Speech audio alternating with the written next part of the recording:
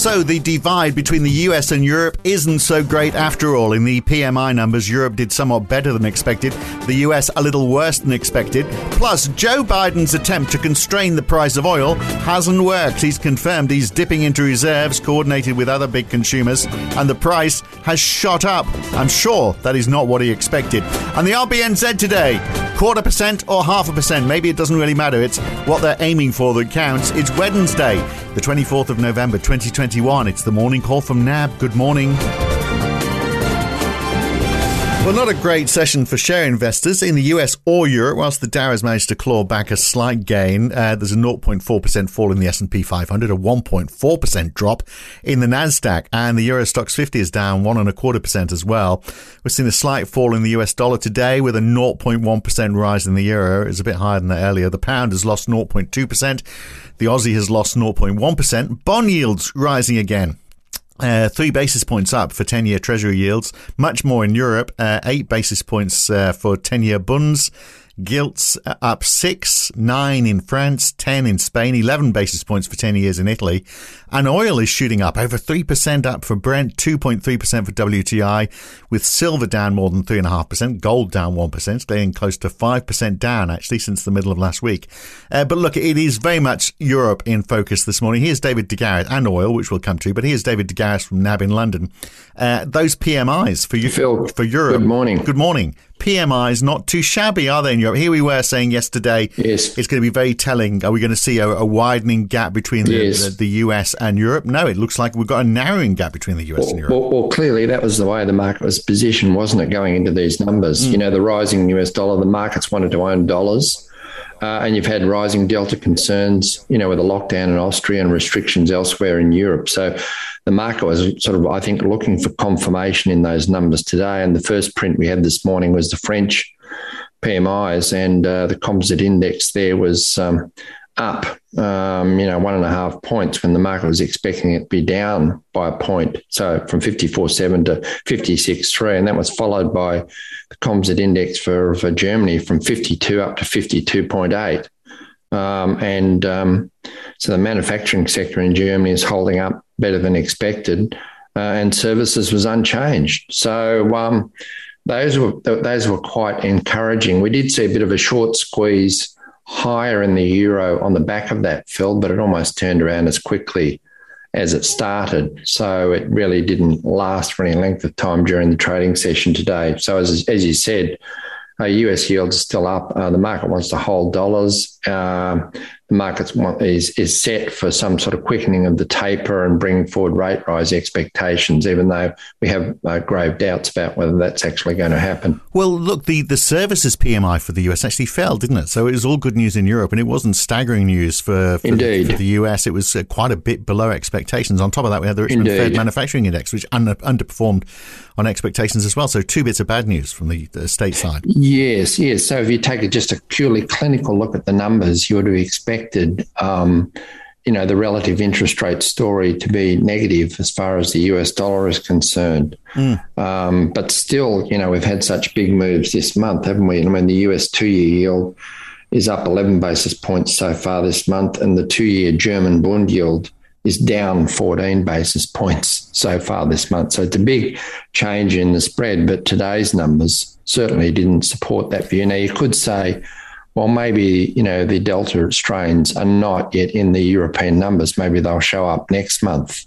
But, the surveys did note that tourism-related spending was affected by infection numbers and so forth. And maybe it's just that economies and people are better at adapting to the restrictions than has hitherto been the case. Well, they are always backward-looking numbers, aren't they? And I guess the number to look at is those COVID numbers, because the cases, if you look in Germany, they really have shot up. The number of fatalities are low, but they are rising, and they are higher than they were this time last year. And, of course, we know where that took us. So they really did start to take off after that. So that would be a concern if we saw that again.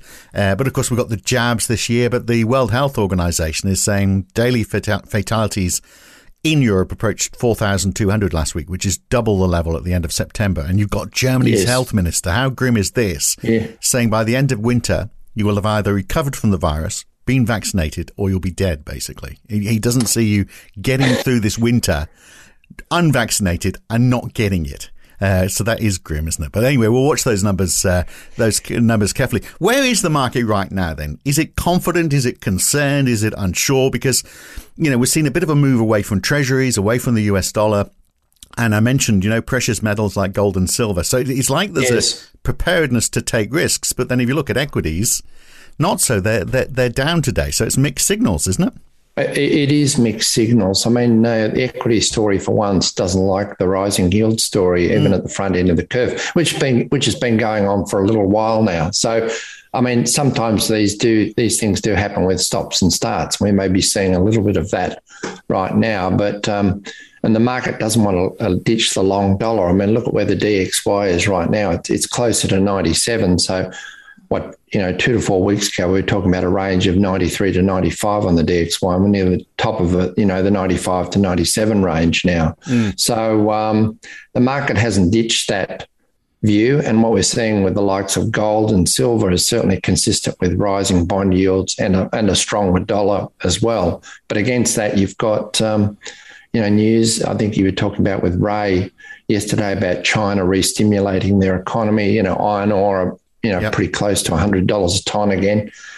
Hasn't helped the Aussie a lot today, which is just above 72 cents as we speak right now, 72.16. We have had a little bit of emerging market news today. So the Turkish lira has come in for down another 10%. It was down 17% at one stage today. Isn't it? Yeah. Yeah. Well, you've had Erdogan coming out and defending the low rate policy with strong political language. It seems to have stabilised for now, and currencies like the Mexican peso are a bit weaker, perhaps on the back of that. And of course, Aussie seems to pick up a little bit of that as well. So, from a risk point of view, so it's a rather unsettled market, but I'd say a market that's still likes dollars, but we'll see how things play out. Yeah, and we'll see how the RBNZ plays out today. They're almost certainly going to lift up interest rates. The question is by how much. There's, I think it's about a 40% chance that they're going to raise them by 0.5%. In a way, it doesn't really matter whether it's 0.25% or 0.5%, does it really? Because it's really the end game. I mean, if it's 0.25%, then they're going to raise them more next year. If it's 0.5%, maybe they'll do it a bit slower next year. It's where they get to at the end of next year that really counts. Exactly. Well, I think economists would say, Phil, that over time it's the level of interest rate matters, not necessarily the speed with which you get there. But we know that the announcement effects of these things can affect, levels of rates priced into the curve. So, and the narrative from the RBNZ from Christian Hawkesby has been that, they'll do it in careful, managed steps. So the market's richly priced for 25 basis points and hasn't priced in 50, but richly priced for 25. Just checking the Bloomberg survey of economists there, I think 23 of 25 expect 25 basis points. So as you said, I'll be looking at the rate track from the RBNZ. Something like 2% seems to be expected by the end of 2022, even though the market is ahead of that at this particular point. But I think that obviously the 25 and what their rate track expects, and of course always the language of the report, which will be replete with worries about capacity pressures and rising house prices and all those things that the RBNZ is endeavouring to cool down. When we were talking about PMIs, we didn't talk about the UK. I mean, we talked, they are somewhere between Europe and the US. But I mean, they're not doing too badly, and obviously, even though their COVID case numbers are rising, we're not seeing fatalities rise. No, I mean, they could be positioned pretty well, couldn't they? Well, they are. I mean, I think we've been understandably cautious about the UK, given the headwinds from rising energy costs, and of course the company which has gone into administration over Bulb Energy. Bulb Energy. Yeah. What was it? 1.5 million customers there. But when you look at the PMIs, Phil, the composite index for the UK was 57.7. So that's above the market version of US at 56.5 and Europe at 55.8. So there's not a lot, is there, to distinguish the three in terms of level. You might say that the UK is doing pretty well given the headwinds that it has been facing, but all of them have been talking about two things. One is strong demand still, but also the continuing supply chain price pressures. The word record was used a lot in all of the reports, based on both on the cost inflation and prices charged as well. So, that message is still very much there. And a lot of those energy companies like Bulb, I mean, they are pretty much energy companies, really. They were buying wholesale and selling retail, and they were squeezing their margins too much. Indeed. It was all about the retail margin, wasn't it, rather than anything to do with hedging the price of gas. Apart from the fact there wasn't enough hedging going on, clearly. Look, oil, what a failure this has been. The White House has announced they're going to release 50 million barrels from strategic reserves. This is a coordinated move today. Korea, Japan, China, India, and the UK are going to be doing the same thing. But Joe Biden was doing it, obviously, because he wanted to get oil prices down. But it's the exact opposite has happened. Hey, Joe, put them back in. Build up your reserves. Well, clearly, it's going the wrong way.